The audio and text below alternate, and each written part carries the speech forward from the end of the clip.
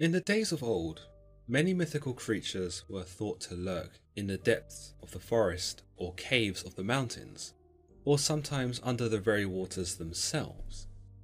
From innocent fairies to more devious goblins, Europe was rife with the spirits, monsters, and ethereal beings that, as far as anyone was concerned, lived alongside us.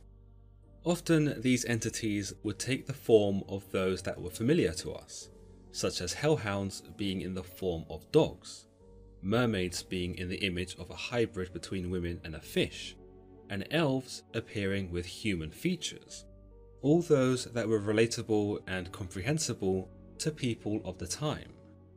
Therefore, it was only a matter of time before horses, an animal that had a pivotal role in early Europe, would become incorporated into the world of fantasy, and they too would inspire another set of intriguing creatures that would lurk in the waters of Scotland. They were called Kelpie, and unlike the unicorns, who were also obviously inspired by horses, they were not the sort of creatures you'd want to catch, nor even meet. The Kelpie is regarded as a shape-shifting spirit that lurks in the lakes in the Scottish Isles, and whilst its base form is a horse, its association with the water earns it a fish-like body. With its physiology, the Kelpie is believed to be capable of living both in the water and on land. The colour of the horse can also differ depending on the region in Scotland, with some believing the beast to be a muscular black stallion and others believing it to be slender and white, with the ability to sing. A mane of serpents is also another trope commonly associated with the Kelpie, furthermore contributing to its sinister characteristics. Amongst this, the hooves of the creature are thought to be backwards, usually in the cases of Kelpie who appear as regular horses without the anatomy of a fish. Other imaginings of the Kelpie describe it as being able to take on the form of a human, but that the human's feet will remain as hooves. Because of its maintaining of its hooves whilst in human form, there have been associations of the Kelpie to that of the devil, as well as being thought of as a demonic spirit in some beliefs. The neck of the Kelpie is an interesting feature that plays a substantial role in some tales, where it is able to extend the length of its neck to carry multiple victims into the depths of the water. In many tales, these victims are usually children, those that are fascinated by the sight of the Kelpie and each clamber onto its back. Here there is usually one boy who remains on the shore, who reaches out to pet the Kelpie, but when he does, his hand becomes stuck to its neck. In some variations, the boy is thought to cut off his own hand once he realizes that the Kelpie has bad intentions. The boy usually survives this encounter, but his friends, who have already mounted the beast, are taken asunder and drowned. Another account exists of the same story, but with the modification that the boy had a Bible in his back pocket, thus enabling him with the strength to sever his hand from the horse in the first place. This version, though, is usually thought to be a tale told to children to prevent them from skipping church on a Sunday, in favour of juvenile adventures with their friends. Naturally, with these ideas, the Kelpie is often regarded as an evil water horse, one who preys on the unsuspecting and seeks to lure them into the waters. This belief may have evolved from a time when sacrifices were made to appease the spirits of the water in ancient times, and such a practice could have led to the belief of an evil spirit that resided there. Stories of evil-natured water spirits were also thought to be used as cautionaries to children, to keep them away from the lakes and the dangers of drowning. But despite its malignant characteristics, there do exist some contrary ideas of the Kelpie being more benign in nature, including saving small children from said drowning, and warning lone travellers, most notably women, of dubious characters in the vicinity. It can also be said that the popularity of the creature in the Scottish region was in relation to the amount of water-related deaths that took place, especially those that could not be explained. In this, the Kelpie became a possible way to rationalise the drowning of those who had fallen into deep water, or fast-flowing current, and would become a digestible way for those grieving to process their loss. The origin of the name Kelpie is not known, but it may have stemmed from the Gaelic Calpa, meaning heifer, that being a young cow who had not given birth yet. Another suggestion is that the word had stemmed from the Gaelic word callipege, meaning colt, a young male horse that had not been castrated. The relevance of these words to the Kelpie we know of today is uncertain, and there does not seem to be a definite reason as to why this creature adopted the name Kelpie at all.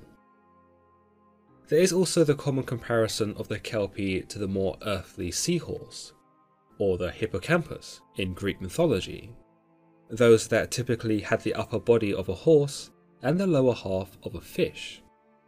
The hippocampus, though, was often associated with imagination and creativity, and were thought of as good omens by the sailors who were said to have witnessed them, not at all like those who were thought to have witnessed the Kelpie.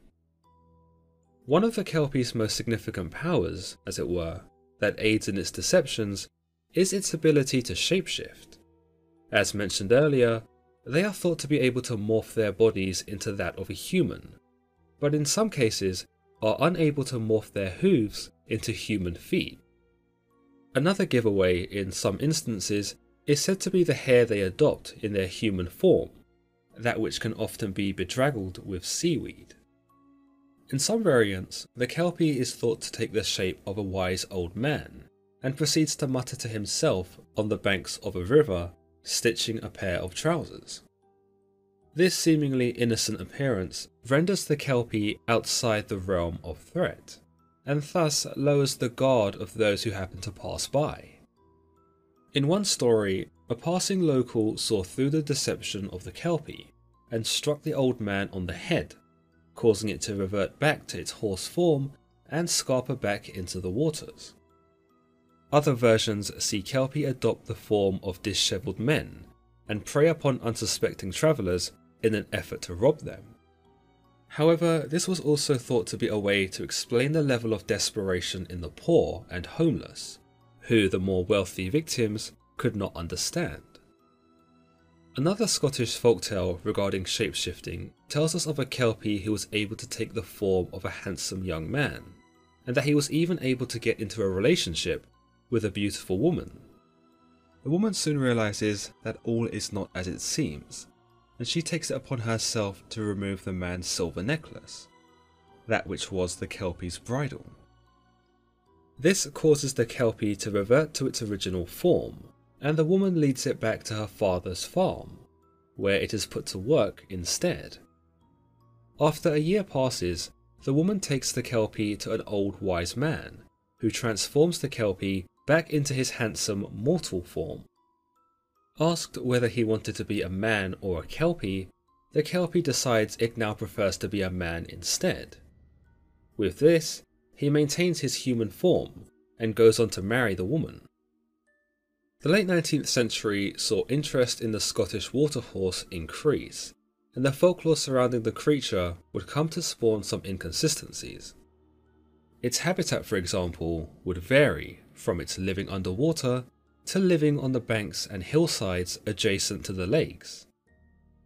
Others suggested that the Kelpie were residents of the Scottish lochs, or pretty much any body of water that was large enough to contain it, making every ford, pond, or lagoon potentially perilous waters.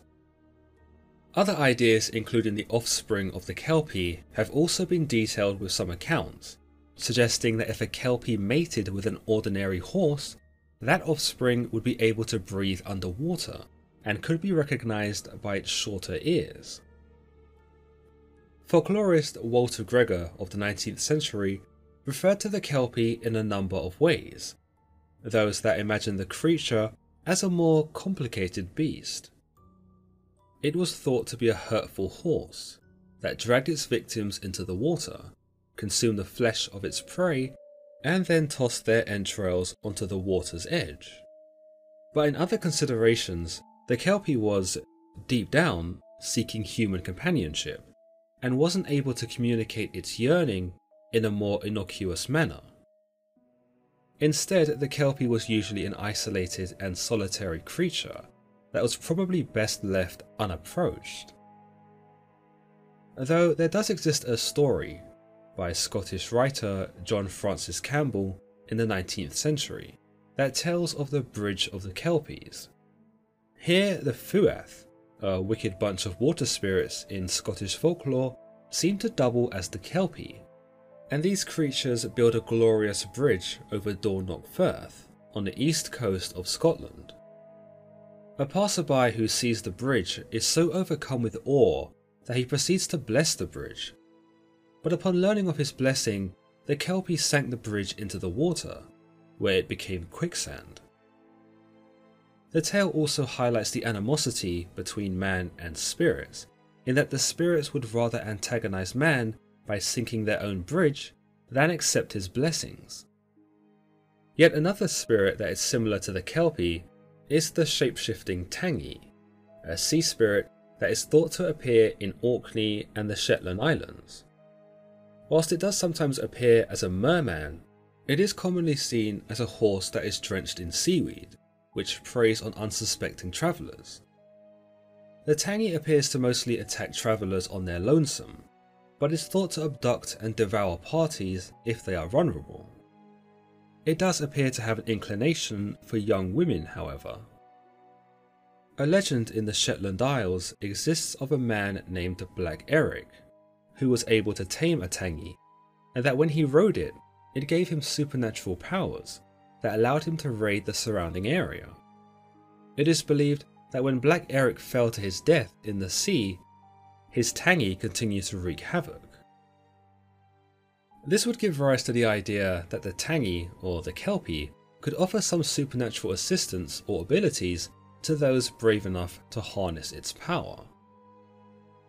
Perhaps the most violent of the water spirits and the water horses is known as Ekushkia. The creature appears to be much like the Kelpies themselves, although in this variation, the Kelpie inhabit the rivers and streams, whilst the Ekushkia dominate the lakes and the sea. Unlike the Kelpie, who appear to possess a much more limited ability to shapeshift, the Ekushkia can transform into giant birds and handsome men. It also does not appear to possess the features of a fish, but instead looks like an ordinary horse.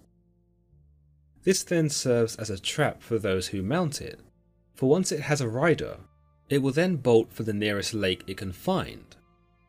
Once it does, it leaps into the deepest section of the water and waits for its victim to drown. Once they have died, it tears apart the corpse, leaving behind only the liver. With that, there are omens surrounding lone animals that ponder on the water's edge, and such animals are considered suspect by some people in the Highlands. But despite the many warnings to keep away from the Kelpie, it was only so long before the idea of capturing or even killing one became all too enticing. It was believed that when a Kelpie was discovered, it could be overcome by the use of the cross, and that through this, its power could then be harnessed. One such tale exists of the Laird of Morphy defeating a Kelpie and then using it to carry heavy stones to build his castle. Once the castle was complete, the Laird released the Kelpie, which, as you can imagine, was not happy about the way it had been treated. Therefore, it cursed the castle before leaving, which some believed caused the Laird's bloodline to end with him. The use of the cross is obviously a Christian rhetoric that was applied in a time where anything that was out of the realm of understanding would probably wound up being labelled as demonic. In this, the Kelpie became adversarial of the devout, and perhaps one of Satan's many minions, and thus could be repelled by a strong faith in God. A less religious way to defeat a Kelpie exists, where a Kelpie could appear wearing a saddle, usually to tire travellers who were on foot. Considering the horse would be already saddled, it would be mighty tempting for the traveller to commandeer the animal, but when he did, the Kelpie would bolt for the waters and drown the rider. To prevent this from happening and to defeat the Kelpie, it was thought that knocking off its saddle would serve as an exorcism, and that the Kelpie would simply dematerialise. The saddle could then be kept by the traveller, and was thought to be endowed with supernatural properties, none the least being able to turn humans into horses. Much like werewolves, Kelpies were also thought to be harmed by silver, and were highly susceptible to silver bullets. After being shot, it would also dematerialise, leaving behind a jelly-like substance. Of course, no video on a Scottish folklore legend would be complete without talking about Loch Ness. Naturally associated with its resident monster, the Kelpie also have a strong association with the loch, where fables exist of the water spirits haunting the surrounding woods and shores. Another legend speaks of a Highlander named James MacGregor, who had snuck up on a Kelpie and removed its bridle, causing the creature to deteriorate. This Kelpie, though, appeared to have mastery over speech, and tried to bargain with MacGregor in an effort to reobtain its bridle. But MacGregor did not listen, and ended up returning to his home, only for the Kelpie to pursue him.